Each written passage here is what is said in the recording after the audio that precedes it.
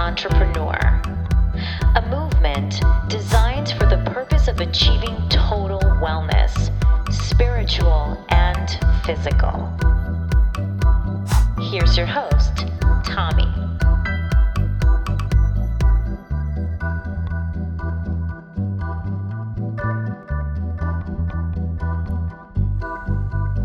Welcome to Wellness Revolution. I'm your host, Tommy Lockwood, and I am here to discuss spiritual and physical aspects of well-being. Thank you for listening. I really do appreciate your time. And today we have a very special individual as our guest.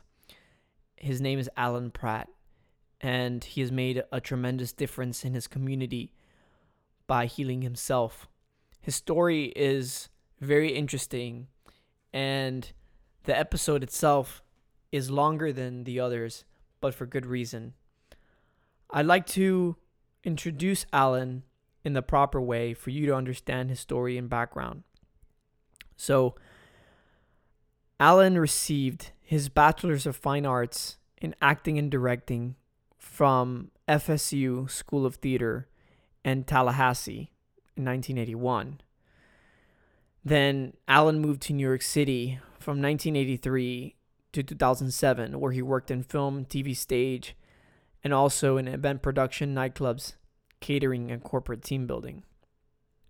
Now, I'm summarizing a little bit of Alan's biography, but in terms of mind-body spiritual training, the story that Alan has is very fascinating. So Alan and his partner were diagnosed with AIDS in 85. Alan's partner died in 86, and Alan experienced a miracle healing.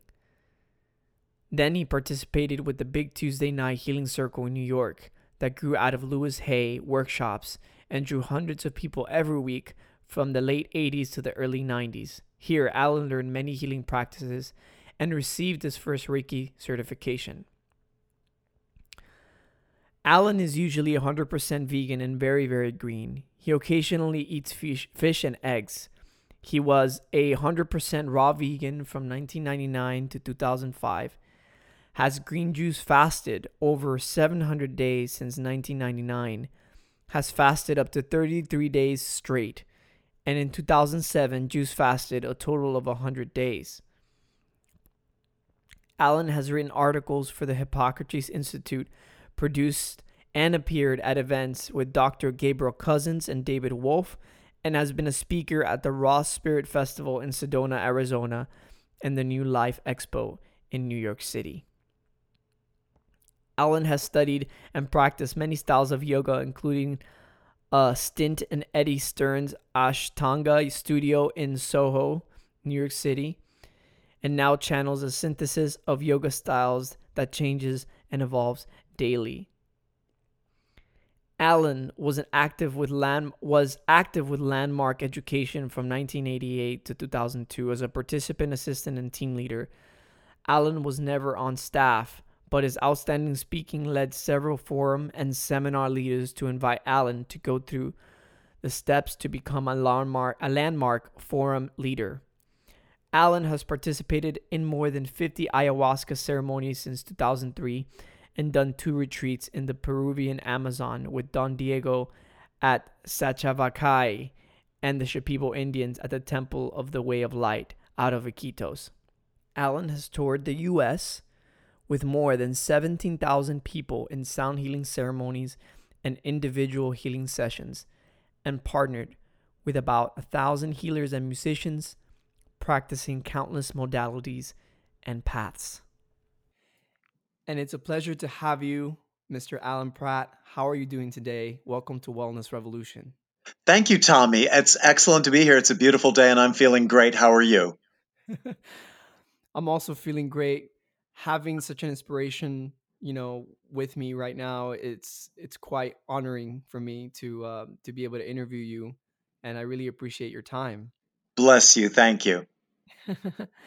So, based on some of the work that you've done and being involved in the community in Miami, Florida, I know that you do a lot of touring, but here, from what I know, you've done your 3-day cleanses in the community of Facebook.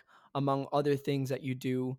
So, if you don't mind, before we go into the more spiritual aspects of your work, I'd like for you to talk about the 3 Day Cleanse community and how that's impacted your life and why you share with others and how others have been helped by your sense of community and the things that you've been able to bring forward. My pleasure. I was a food binger and a sugar addict and an alcoholic, and I struggled with these addictions for most of my young and early adult life. And I began trying to get sober in my late 20s, and I began trying to adopt a better diet when I was in college, but I failed over and over. This was in the late 70s and early 80s, and I found I I found that over years and years of trying and failing, you fall down, just get back up, fall down, get back up. Even if I'd go for years without trying again, I'd feel, oh no, I've got to try again, because I knew that when I got myself to that lean, clean, and green state, that it just felt so good and so right, so clear in the head and so light in the body. So um, I will tell you that at the age of 36, mediums and psychics started telling me that I was going to tour the world as a healer. And it made no sense to me, because I was really in the depths of my addiction and depression at the time. And I was mildly suicidal. And that was when I got the word from people, no, you're here to heal people. And I thought, oh, huh. So at the age of 39, I really cleaned everything up and became 100% raw vegan. And I got sober, of course, and I, a year or two later, began engaging in deep fasting and cleansing, which I had never done in my life until I was 40 years old. And then I did hundreds of days of fasting and cleansing and fell in love with the process because of the benefits that come from it. And so at the time, I was running a warehouse in Brooklyn that was an underground artist's warehouse, an event space. And so I took on being a leader in the raw food community. I was 100% raw vegan for 5 years, from the age of 39 to 44 or 45. And so during that time, with that warehouse in Brooklyn, it just made sense. And it being New York City, I got very involved in the raw food scene, and I hosted events in my warehouse a lot and invited some of the better known authors and speakers to come do events with us there. And so we began doing fasting programs there, and it was a 5 day juice cleanse every month. And then somewhere in the spring, we would do a spring cleanse of like 40 days, 20 days of the master cleanse of water and lemon juice, and 20 days of green juice. And I would make it 30 days, 33 days. That was about the longest I ever made it. But I ended up falling in love with the whole fasting and cleansing and being lean and clean and green. And I've been that way ever since. I stopped being 100% vegan or raw when I was about 45, 46, but I've continued being very green and doing a lot of cleansing and fasting. So a couple of years of leading programs in New York. Then I moved to Florida in 2008, or back to Florida. I'm from West Palm Beach. I went to high school there. And after 24 years in New York City, I decided to come back home to West Palm Beach. And the first thing I wanted to do was lead fasting programs. So I found a community center in Lake Worth, Florida, and began leading 3 or 5 day cleanses every month then. And then I began channeling spirit and became a healer. And that took my focus for the last 9 years, but about 4 years ago, I said, no, I must make use of Facebook now and see if I can reach a greater number of people online and be of service to the community that way and keep spreading the good word. Um, so that's when I started the monthly 3 day cleanse community on Facebook. And we've had up to maybe 150 people each month. And it's an online support group. We haven't had too many in person meetings, but in Miami, when I started this group several years ago, we did have a couple of live events, and Suja Juice sponsored those events and supplied juice for them. And so that's kind of the history of me taking my personal experience around fasting and cleansing and bringing it to the community level. Yeah, that's quite fascinating. And I like how you bridge together your spiritual journey with the fasting, because it is my experience and the listeners know this, that fasting has been part of my own healing journey. However, in the previous episode I talked about the connection between fasting and spirituality, how in my experience and maybe yours, by doing lengthy fasts, I recall having heightened dreams, having lucid dreams, and just feeling a lot more connected to the subtle energies. And I know that part of your work, or yeah, I would say maybe the whole lot of your work is focused on spiritual. Am I correct on the Yes. spiritual aspects? Yes, I So I am a spiritual healer now. I have success with multiple forms of cancer and dozens of other kinds of illnesses, including severe brain injury and all these other things. And so people are always asking, where do you think you get your ability or strength or power from? And I have I got a couple of Reiki certificates back at the beginning, but I have not read many books or taken a lot of courses. What has worked for me is being clean and pure in the body and in my daily practice. So for me, the foundation of my practice as a healer comes from being very clean in the body, meaning I don't put synthetic chemical substances in my body. I don't drink alcohol or smoke cigarettes, or I don't drink coffee or sodas of any kind or energy drinks or anything like that. I'm very alkaline rather than acidic. I think this is a very important distinction to make for the listeners, that an alkaline body can transmit, I feel an alkaline body can transmit huge amounts of frequency easier than an acidic body. That's one way to say it. I feel that I am a purer host for spirit to move through me in an alkaline, more vegan, clean body. And also, I will make a comment about the spirits of animals that lives in the animal flesh and the suffering of animals.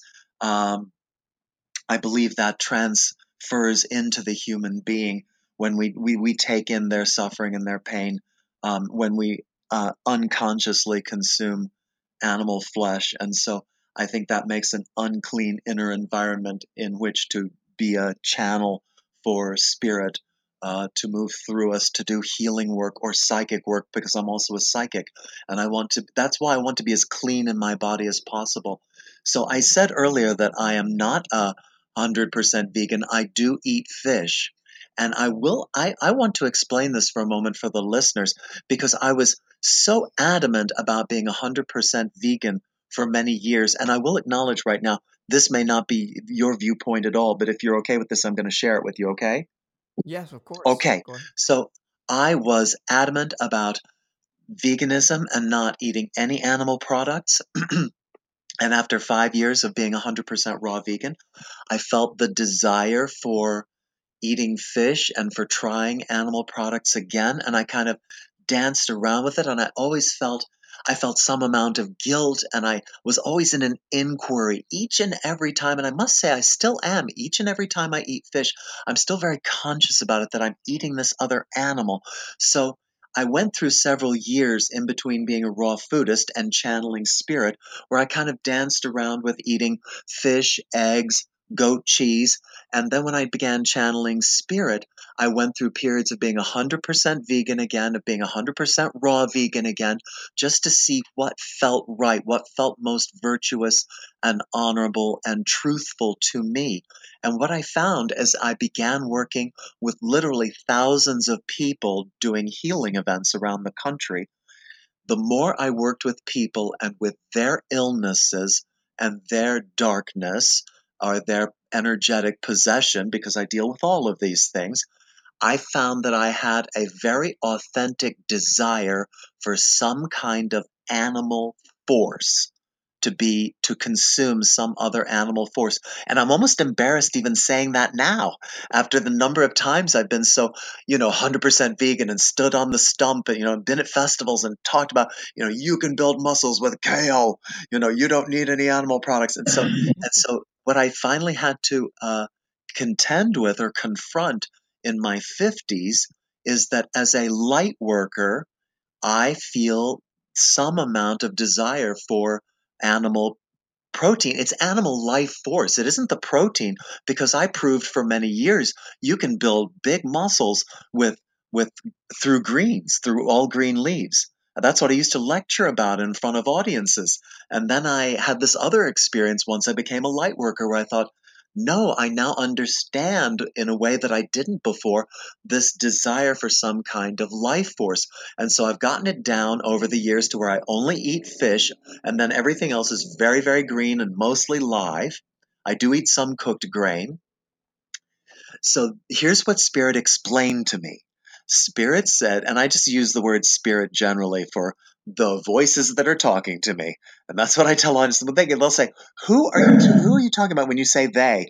And I don't know exactly. I don't necessarily know that any of us know exactly who's talking to us when we can't see them. I just say the world of spirit. But, I've done a lot of excellent psychic readings and spoken in front of audiences where they all nod their heads. So I think the spirits that speak through me give me some pretty useful, correct information.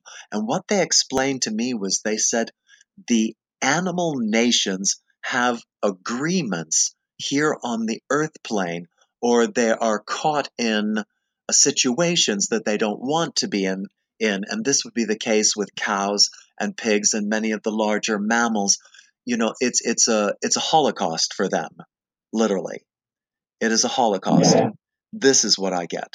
So with the chickens apparently said, take the eggs and leave our bodies alone. If you need the eggs, take them. And the fish nation has said, listen, you folks, you need something to get through what you're going through in this phase of evolution and the changes on the earth plane and the process of ascension. And just the physical circumstances of a lot of people on the planet, and the transition from going to being a meat eating world to being a greener eating world. The fish said, y'all, y'all need us. And we're going to go ahead and surrender ourselves. And it's part of our karmic destiny. So take us and don't be too worried about it. So this is the story that I got. And then the other thing that I ask myself is, each time as I eat the fish, I go, does this feel right? And you know what? It does. So this is just the interesting point that I've reached at the age of almost 59, and I wanted to share this with you. Yeah, it's amazing to hear that feedback and that experience that you've been having with these terms, because I know that a lot of folks, that they get caught up in a list, in a regiment, and they sort of lose the fluidity that life is. I personally have struggled with understanding why we consume other animals, and just the thought of it, it's quite interesting to me. I'm still trying to wrap my head around that concept of nature consuming other animals, and how that plays about. However, I do agree to the extent that you share about how I've even considered that in my experience. I went, uh I would say, vegan, completely vegan, no cheese, no anything, when I was 21. When I was 19, I started with vegetarianism, and just eating fish here and there. That's how I was able to transition with letting go of the heavier meats, and eating the fish. I would say that I've been thinking about it over the course of these past few months, and saying to myself, if I found myself in a position in life where, for my survival, like if I had to, hunt or something, I would probably go for fish as my number one, I guess, choice, instead of like trying to hurt another mammal on the earth, or something like that. I find that with what you're saying and what you're sharing, to have that truth, to have that, it does feel right. I would feel that the meat of a fish is much lighter. And I do suppose that we do have agreements when we come into this physical plane, and that's getting more into the spiritual aspects of where we live. And I'm glad you say that, because a lot of us get caught up in living like a list. I know that my mentor, Dr. Sebi, lived in and shared a food list, the alkaline food list. Through his research, what he found was alkaline. And many people don't know this, but he also ate fish once in a while, and he wasn't always eating out of his list. Exactly. So it's just an interesting point to make, that life is very fluid. And on the energetic point, I like how you explained it, which is another one that I'd like to thank you for. I like the way that you explained energetically the way that fish is able to fulfill its contract with us, right, in a sense. Yeah, sometimes when I've felt guilty while I'm eating a piece of fish, Spirit has said, Alan, the fish is happy right now that you're making use of it and that it's nurturing and nourishing you. And I must say that when I was adamantly 100% vegan and adamantly 100% raw vegan, I would hear or read about sort of Native American or indigenous traditions about honoring the animal, different than our agri farming culture, our corporate, I don't know what you call it, our mass farming, but, I'd hear about like the honoring of the animal and all that. And I'd think, wow. And something would always sound kind of right about it, but I'd kind of brush it to the side and go, no, no, no, no, no, no. They shouldn't even be thinking that way. You should just never touch any of them. And so it's kind of nice that I've come around to a little less rigidity in my views about all of this. I still think the most important thing to tell people is being alkaline, more alkaline rather than acidic, more hydrated rather than dehydrated. We are such a dehydrated society, getting live enzymes in us rather than so much cooked food, being juicy, because we're just not a juicy culture, you know? So I Hmm. would like to add, I was at my 40th high school reunion this past weekend. And I went to a high school in West Palm Beach, Florida, that was very affluent and ranked in one of the top schools academically in the state of Florida. So we came mostly from families with money, and we were intelligent kids. I am looking after the 10th, 20th, 30th, and 40th high school reunions at how we were not educated or conditioned to be healthy, and how our addictions have not been handled as a culture, because I am seeing it in my affluent high school reunions. These people most of my friends went on to be pretty darn successful. And I just looked at the alcohol consumption and the coffee consumption and what was put on the buffet for the weekend, all the food that was served and all the booze that was drunk. And I looked at how my friends are aging. God bless them. I love my friends. But I look and feel different than the vast majority of them. There were at least maybe 100 of our graduates showed up for the 40th anniversary, for our 40th reunion.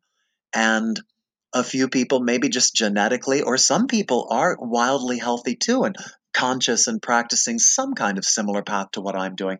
But I saw that the effects of the acidic standard American diet in my friends who are successful and intelligent, and they've raised their kids, and their kids I don't think know much better, who are raising their kids. Some of my friends are grandparents now, and I'm just Right. watching not much change. I know little bits and pieces change here and there in some school systems, and God bless people like Morgan Spurlock, for making documentaries that'll change a school system here and there, but changing the big system on the whole, this is what I'm committed to, is really changing the consciousness in our school systems and our corporate atmosphere, even in our nightclubs. We've got to wake up and realize that that alcohol and coffee and things like that are just pure acid and poison. Yeah, that's correct. I like to say that that's a big part of the issue in our society. It's not so much, I mean, the meat thing that we discussed earlier, like of course the cattle raising and all that has a big, part in it. However, the little things, our bodies are made of 70% or more of only water. And yet these substances like energy drinks, sodas, artificial juices. It's when I started to become more conscious about my food, I became really sad realizing the difficulty in getting pure stuff, pure substances, like real juices, real water, real Yeah. um Isn't it it- wild it's that you have to look at the water to see whether or not it's acidic or alkaline or how pure and clean it is? Yeah, it's pretty bizarre, and also there are things that I would never think include beef. And like I remember a friend of mine offered me some cupcakes from. Oh my It was goodness. like and I looked in the back and I was seeing like, oh, see if I could eat it. And this was when I was more loose in my vegetarian Right, phase. And I looked in there and it was like beef. right. Like why why is there beef in sweets? I don't understand. It was just the most bizarre thing. And that's why I talk about consciousness too. It's about being conscious, reading the labels, but more so than this, I'd like to know how that's been able to create a nice springboard for the spiritual practices that you offer the community, like your sound healing. And I know that we talked about how you wanted to be a or want to be and are doing the best you can to remain as clean as possible as a vessel to project pure energy, right? Yes. Healing energy. Well, a moment ago I said that I'm committed to transforming the mainstream institutions, including the corporations, the schools, the nightclubs. Well, I was active in nightclubs in my 30s. I was I worked in nightclubs in New York City, and again I saw there, you know, how exciting everything looked at the beginning of Saturday nights at the Roxy. I was the head dancer at the Roxy in New York City, which was New York City's biggest Saturday night. It'd be like 4,000 people, and I'd be up under a spotlight dancing, and I'd think, wow, this is all so glamorous and exciting. And that was at the beginning of the evening, like my first dance set. By my third dance set, I'd be looking at the crowd going, oh, I need to get out of here. So after I became, just because of the toxicity, again, the booze and back then the cigarettes and all of that, and of course the use of drugs, just a drug infested culture, the whole nightclub scene. Right. And so I got away from all of that. Once I didn't work in it, I had no interest in going into it because of all of that. So then I became a healer, and I kept getting the message from psychics and mediums, you're supposed to do larger healing events, larger, larger. And I think, but people don't come to sound healings. You get 30 people in a yoga studio. And then I thought, well, now wait a minute. I grew up in the nightclub scene in New York City and I saw how they do it. So, what could I do and create it differently such that it's healthy? And so I created the Love Lounge in Berkeley, which is in the San Francisco Bay Area, and just ran for about 4 months before I moved from California back to the East Coast. But we did a Saturday night party every Saturday night, and we had a dance floor and everything. It was in a nightclub, and there was, of course, no alcohol and no cigarettes or anything like that. But there was a raw vegan caterer, and it was, I mean, the food, like the best raw vegan cuisine in California that does all the festivals. They had a booth in our nightclub, and we had a big sound healing, and we had massage tables out for people to give each other massages, and we had cuddle puddles, which isn't as popular on the East Coast as it is on the West Coast, but cuddle puddles are very popular in the festival scene on the West Coast. So we had cuddle puddles and a workshop area, and so it was literally like the conscious nightclub scene. And we would get up to 250 people. And people said, wow, you are creating the new paradigm for social gathering. And so the fact that we had, you know, fresh juices and raw food in a nightclub rather than, the typical fare. That is, you asked how do I sort of bring those two parts of my path together, since I was all about preaching the green before I started channeling spirit. So now I brought the two together. This was 4 years ago, but I'm talking it up a lot with light workers around the East Coast. As I tour the East Coast, light workers will ask me, what am I supposed to do next? Am I supposed to uh, like tour, or do I open a place? And I'll go, yes, you're supposed to open a place. And take a look at a page on my website called Love Lounge, because I want you to get an idea of what I did to bring the people who haven't been turned on to these healthier ways into what seems like a mainstream environment, a nightclub scene, but give them the keys to the green kingdom. You know what I mean? Right. Right. So that's how I'm bringing it together. That's one way for sure.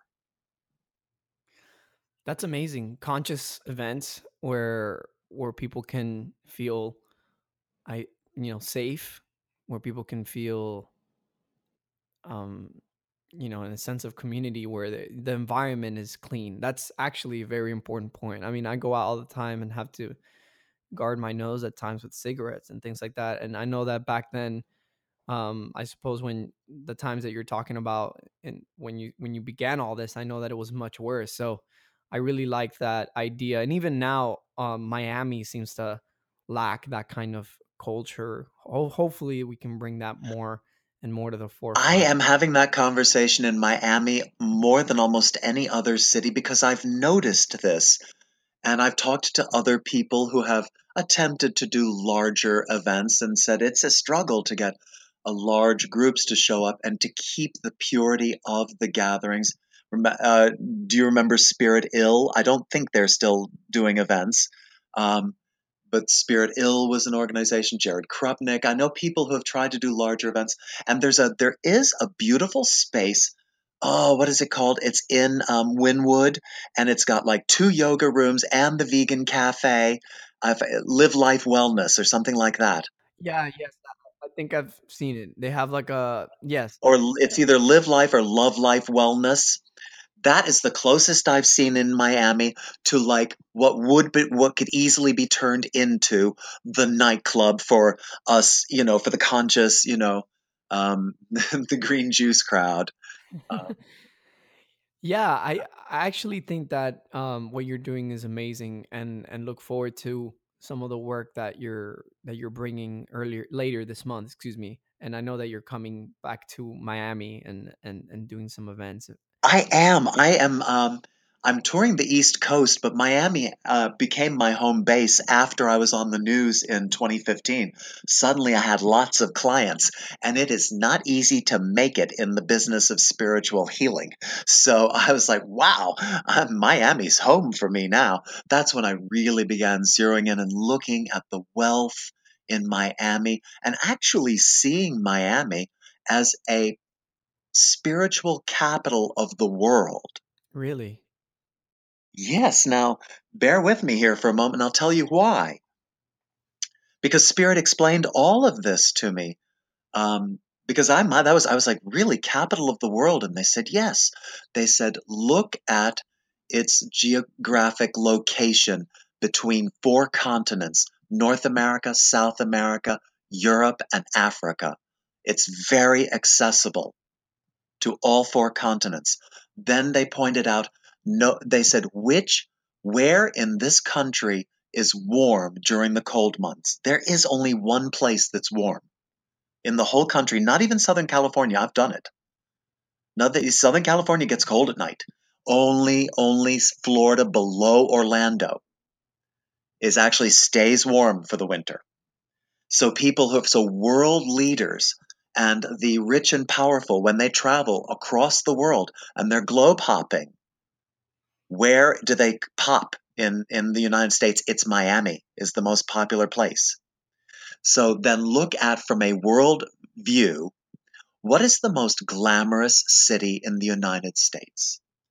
It is not New York, which is exciting, but kind of ugly and loud and crowded and not very green, and there's not much, you don't get to the water very easily. It's not LA's close, but not LA. It's actually Miami if you look.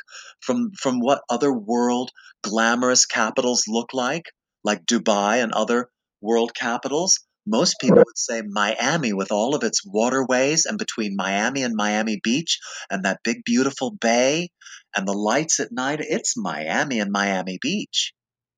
Hmm. So when you start to look at it, and then they pointed out the historical and I would say the element. They said one of the world's greatest wonders is right there, and it's the Everglades. And most of the world doesn't pay enough attention to it, but there's a reason most rankings consider the Everglades either number two in the list of the world's greatest wonders, always in the top 10, sometimes listed way high. So it's the Everglades. And then they said, what we don't understand is that as part of our evolution, in one phase of our evolution, we came out of the Everglades. Hmm. And I know that's not what we're normally told, but a lot of psychics told me I was going to get some interesting information to bring to the people that would not necessarily match what we were being told. And that's one of the things. And I've talked to a lot of other psychics in Miami since I got this, and they've said, yep, I can see it. So I think there's this huge energetic power in Miami. And so we need to have a number of things like a world spiritual healing holistic festival that happens there. We have some powerful festivals, but not at that level. We need to have a huge one. You look at the things that are produced on Miami Beach, because I lived in South Beach for a year and I watched almost every other weekend. There was some massive festival. We need to match that for multicultural spirituality, tribal and holistic Right. practices, like a really amazing festival that matches the food and wine festival and all these things that are, 20,000 people or whatever they are. We need that for Miami because that's not the number one image people have of Miami around the world. It's about the glitz and the glamour and the material goods and all of that, fashion and all of that, wealth. And yet there's this massive spiritual scene that isn't quite seen publicly as much as it could be. Yeah, I actually want to, excuse me, I want to actually talk about a point that you made and actually emphasize it.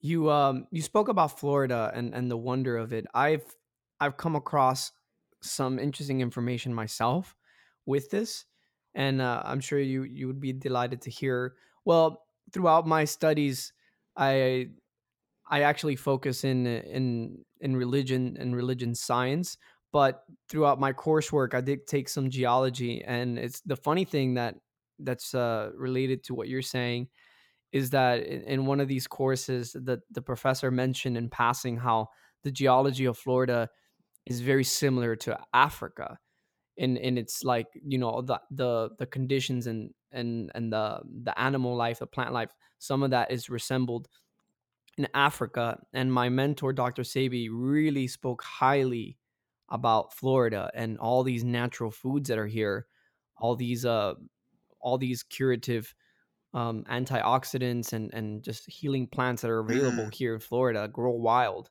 and they don't mhm. in any other place.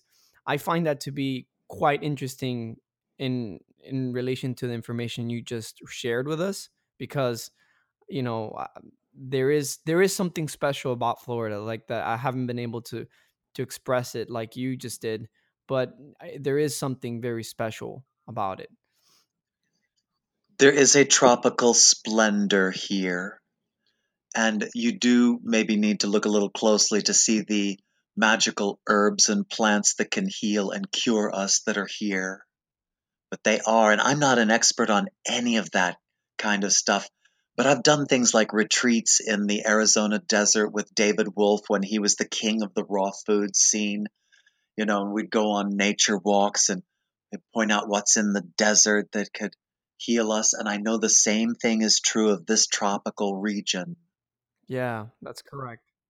I'd like to ask you going forward, what are your your healing modalities like? What can I know that I mentioned that I saw your video and what you have on your YouTube page, Right. and I'm just quite fascinated because I am also a singer, and I see the way that you're Ah, expressing your singing gotcha. voice, and I see that you're the way that you're doing it, it's quite fascinating to me. So maybe the listeners don't know, they haven't seen the video. I would I like, will I will Mhm, explain. of course. I Most of the time I am singing and speaking in what are called light languages or light code. And I understand these languages and songs that I don't really understand the sounds or words. Sometimes they're not even words, it's just sound coming out, almost like sound effects being made with my voice, like throat singing and things like that are happening through my voice.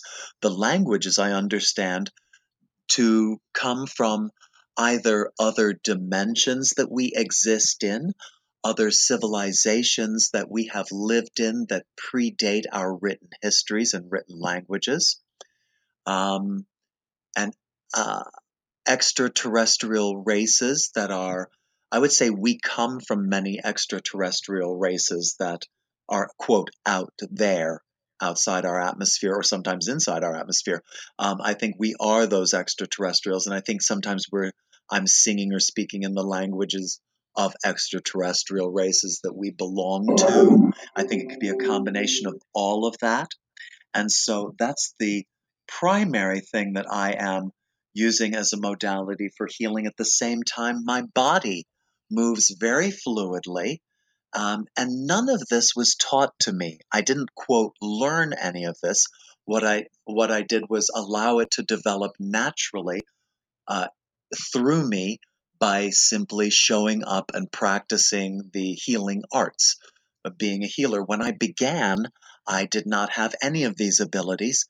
I had a couple of Reiki trainings, and so I would put my hands over people the way you see most people do energy healing work, just with my palms facing people. And I think, well, I'll put my hands over here, I'll put my hands over here now. And then little by little, my body started moving on its own. My left hand first, I'm left handed, my left hand started moving first. And then about a year later, my right hand started moving by itself. And I thought, wow, my hands are both moving. And then it became what I would call the temple dance, meaning that over time, my body, my whole body got into it.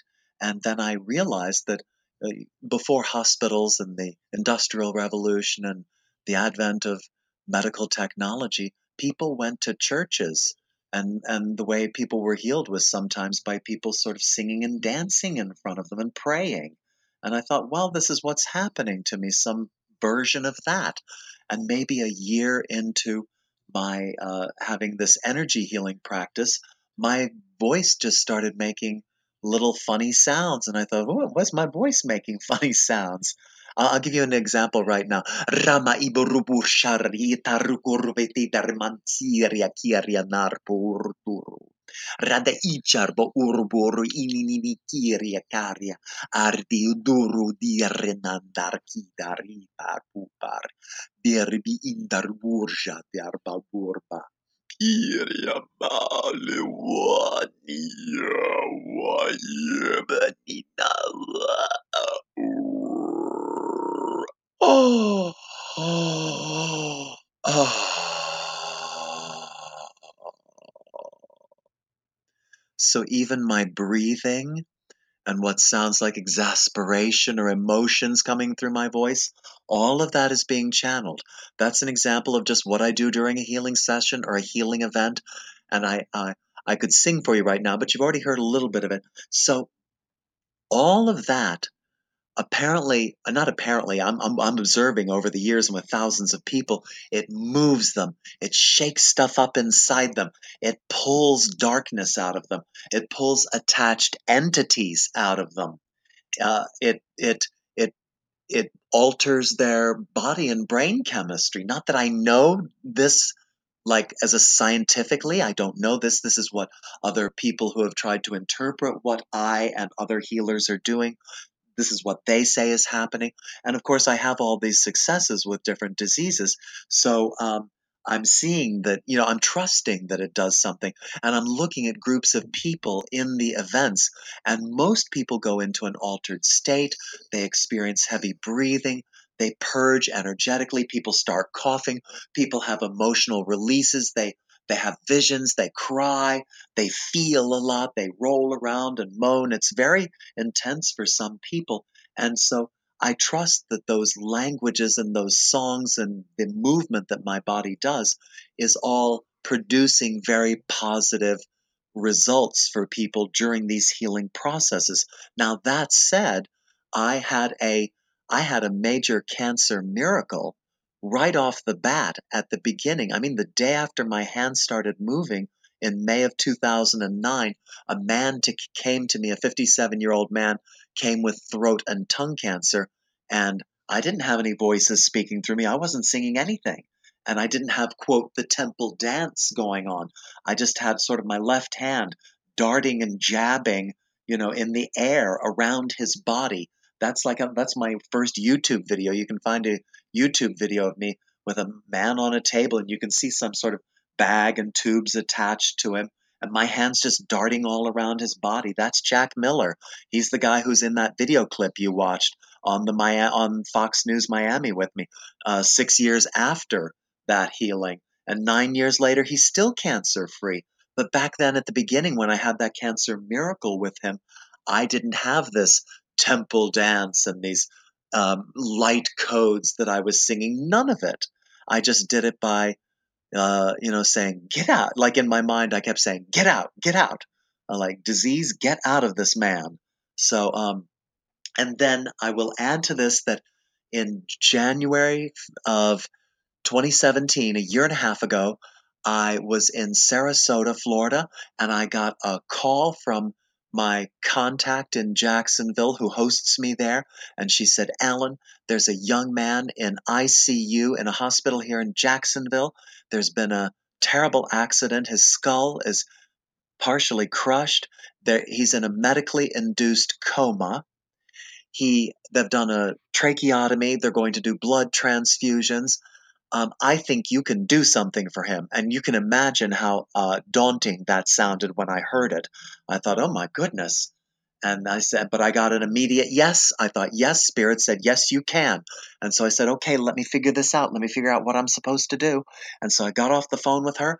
And then I thought, well, this man, he's in a coma in a hospital in Jacksonville. He's not going to see me, hear me. We're not going to put up the phone to him and me sing over the phone, anything like that. And so what I did was literally, I sat for 2 or 3 hours and very still, and I did what is called merging bodies with him. And even now as I'm saying this, I can feel the tingling on my skull. Every time I explain this, my skull starts tingling, because that day when I did the healing, I could feel his body become my body and his skull become my skull. And I could feel tingling all over and things moving around in my skull for like a couple of hours. And all I did was pray and pray and pray and say his name over and over and over and imagine him being healed.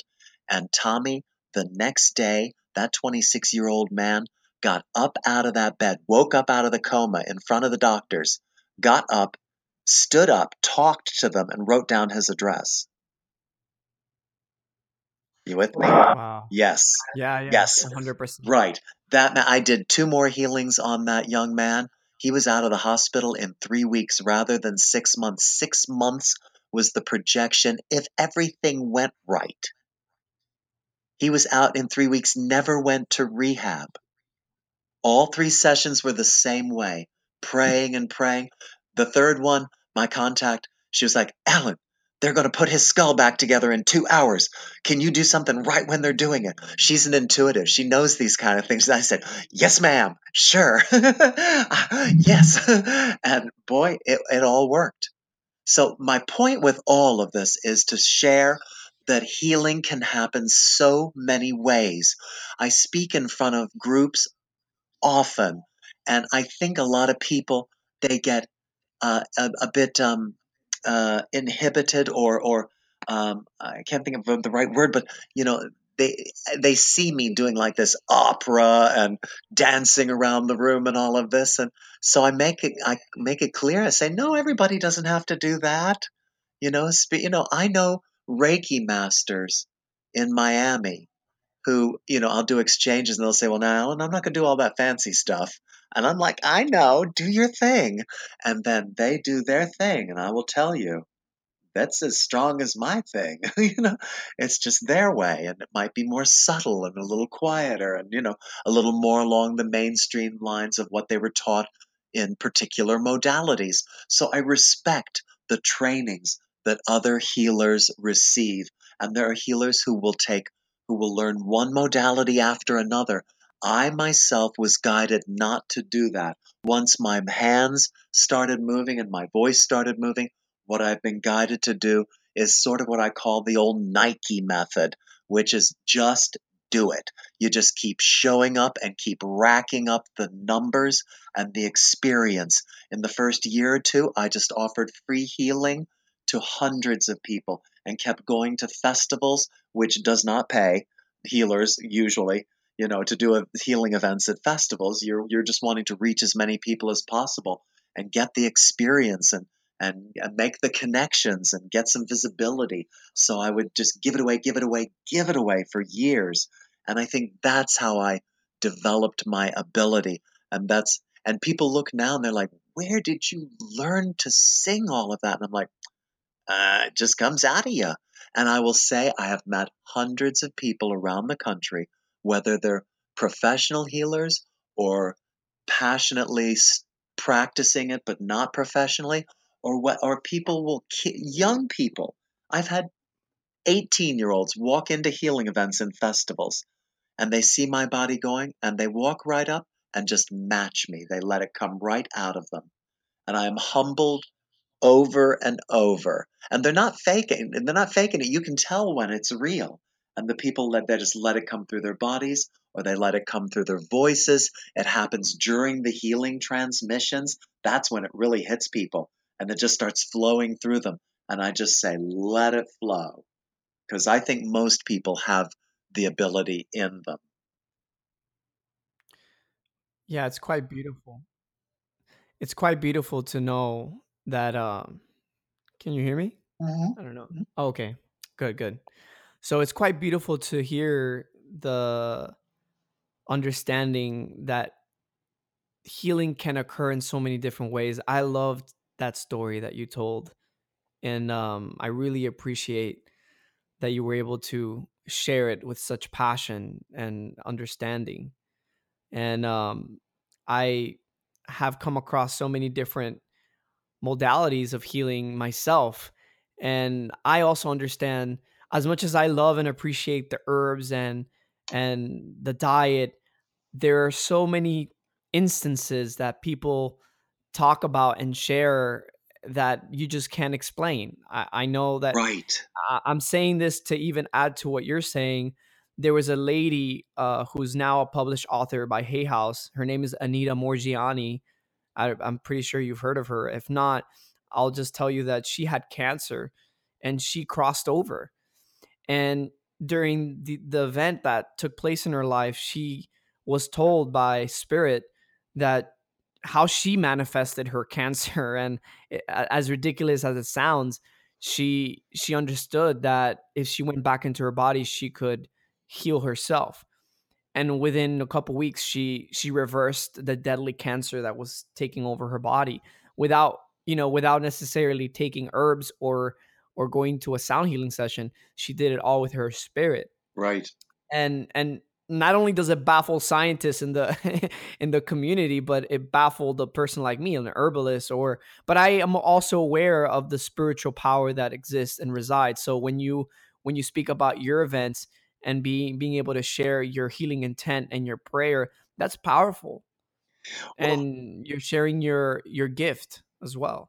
thank you. And you're actually reminding me now that when you first contacted me about interviewing me, what you asked me about was how I survived AIDS in my 20s, which we have not Yes. spoken about during this conversation.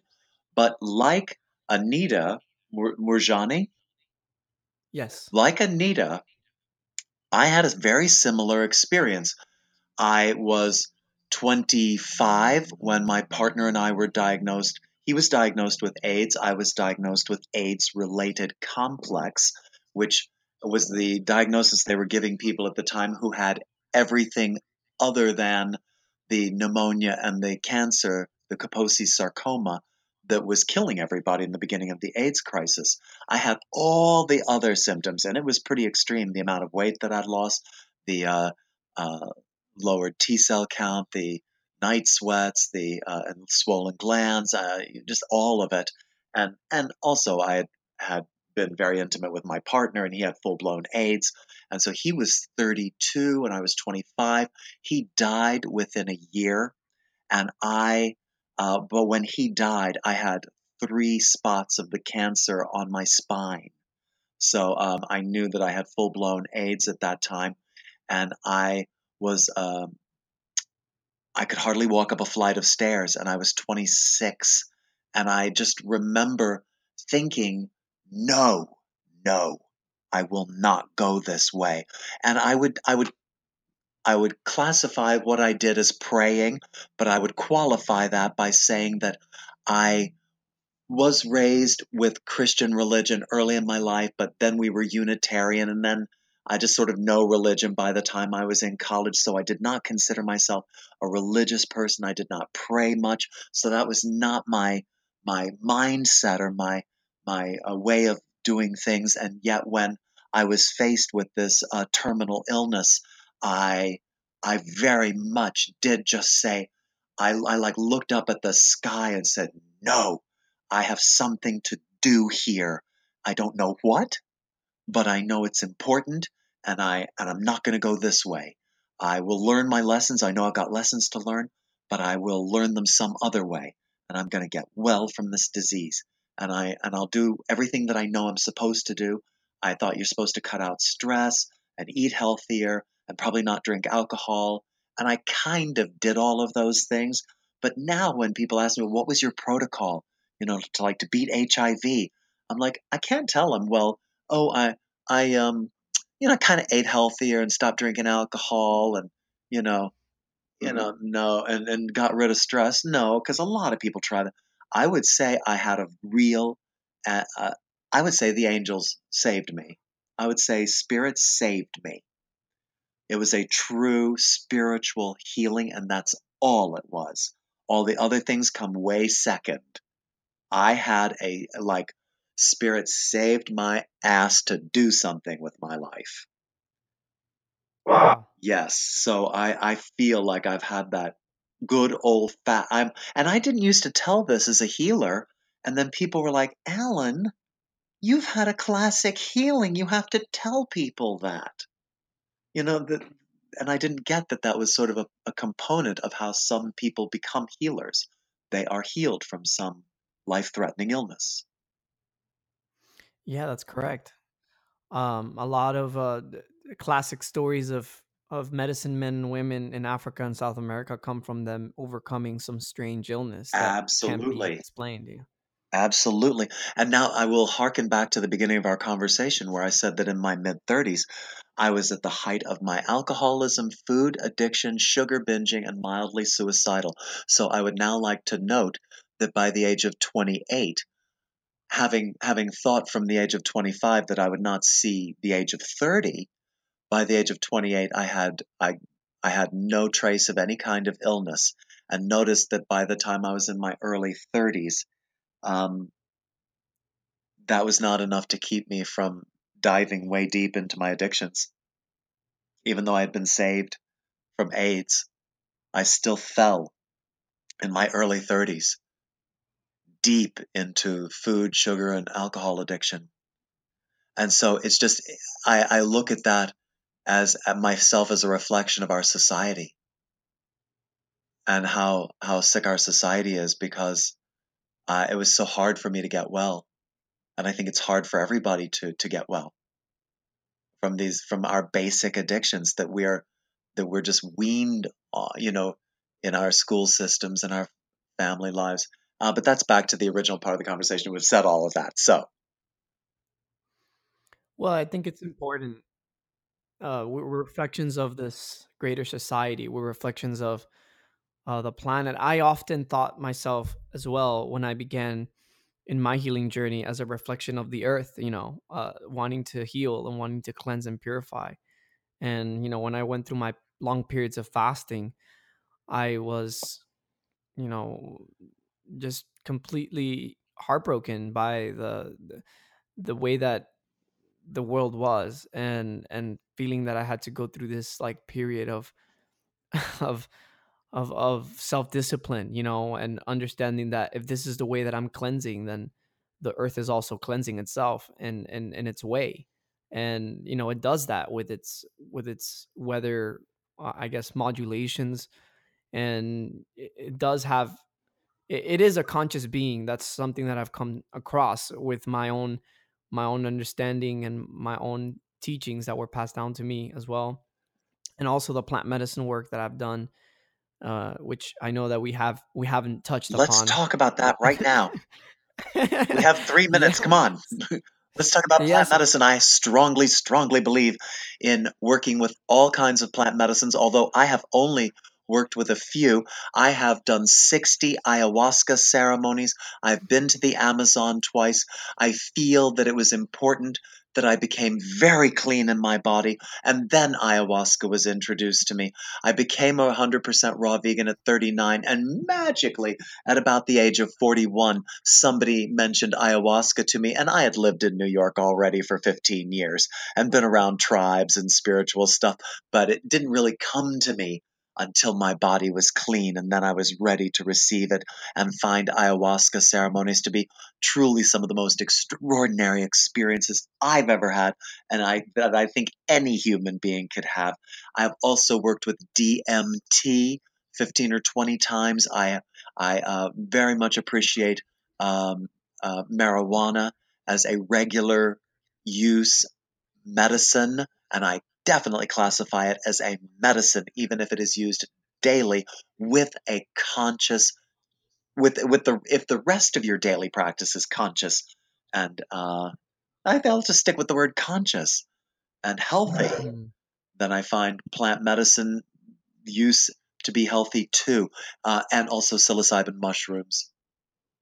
I've worked with many times and didn't appreciate them spiritually in my 20s when I was first introduced to them the way I do now, with such a clean body and a strong spiritual path.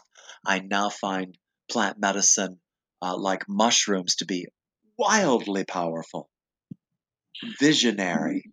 transformational, uh, knowledge coming to you, just extraordinary experiences. So that's what I say about And I like how you put it with the understanding that you have to have a clean body to be able to really obtain their information. I find that for myself, I was able to fully embrace ayahuasca, and these medicines came to me as a result of me having gone through my purification process. it. Yes, It's different to have, uh, like you say, to have conscious practices, and then you can do things like these medicines more consciously. Whereas a lot of folks, they're doing things unconsciously, and then they take these medicines um, loosely, and they don't respect them. I find that the level of respect that I've learned through ceremony, through ayahuasca, ceremony. has, Very important yes, to acknowledge that ayahuasca exactly. and most plant medicines are almost always ought to be done in to be experienced in ceremony with tribe and skilled facilitators.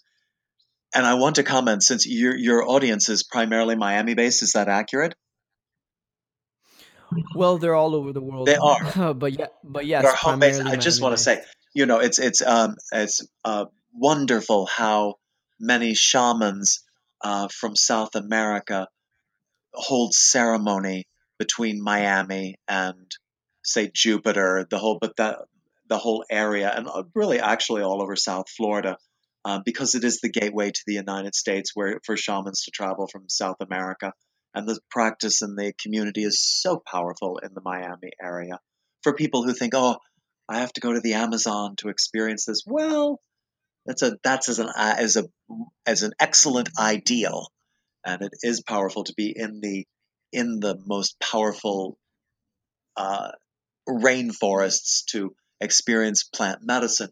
However, there's extraordinary experiences happening in people's backyards and yoga studios and healing centers around the country because our society is waking up to the power of plant medicine. 100%.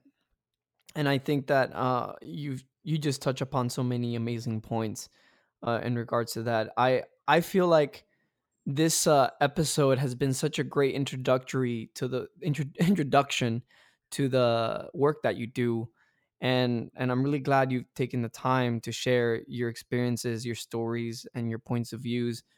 I would love to have you on again, maybe to talk about more of these topics in a more I say focused manner.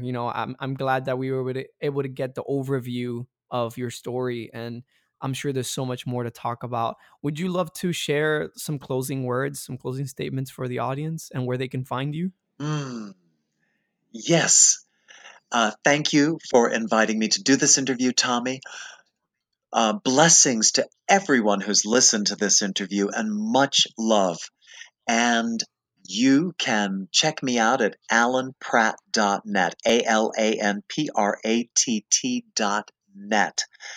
And we didn't touch on these topics during this conversation, but Spirit's saying deep silent meditation that a lot of the listeners listening to this interview need to meditate daily, and that if it doesn't come easily, then go do a Vipassana meditation or another kind of long meditation retreat, because I'm just going to go with that because that's the last thing Spirit showed me and saying, say that to the folks who are listening right now. Long, deep meditation and a bit of daily meditation. All right, my friends, have a beautiful, beautiful day. Much, much love. Here's to your health. Thank you so much. Thank you so much for taking the time, Alan. I really appreciate everything you've shared. And for the listeners, thank you so much. And we will catch you on the next episode. Much love and light. Namaste, hugs, and aho. Thank you for listening to Wellness Revolution. Our purpose is to get you one step closer to wellness sovereignty. With your host, Tommy Lockwood.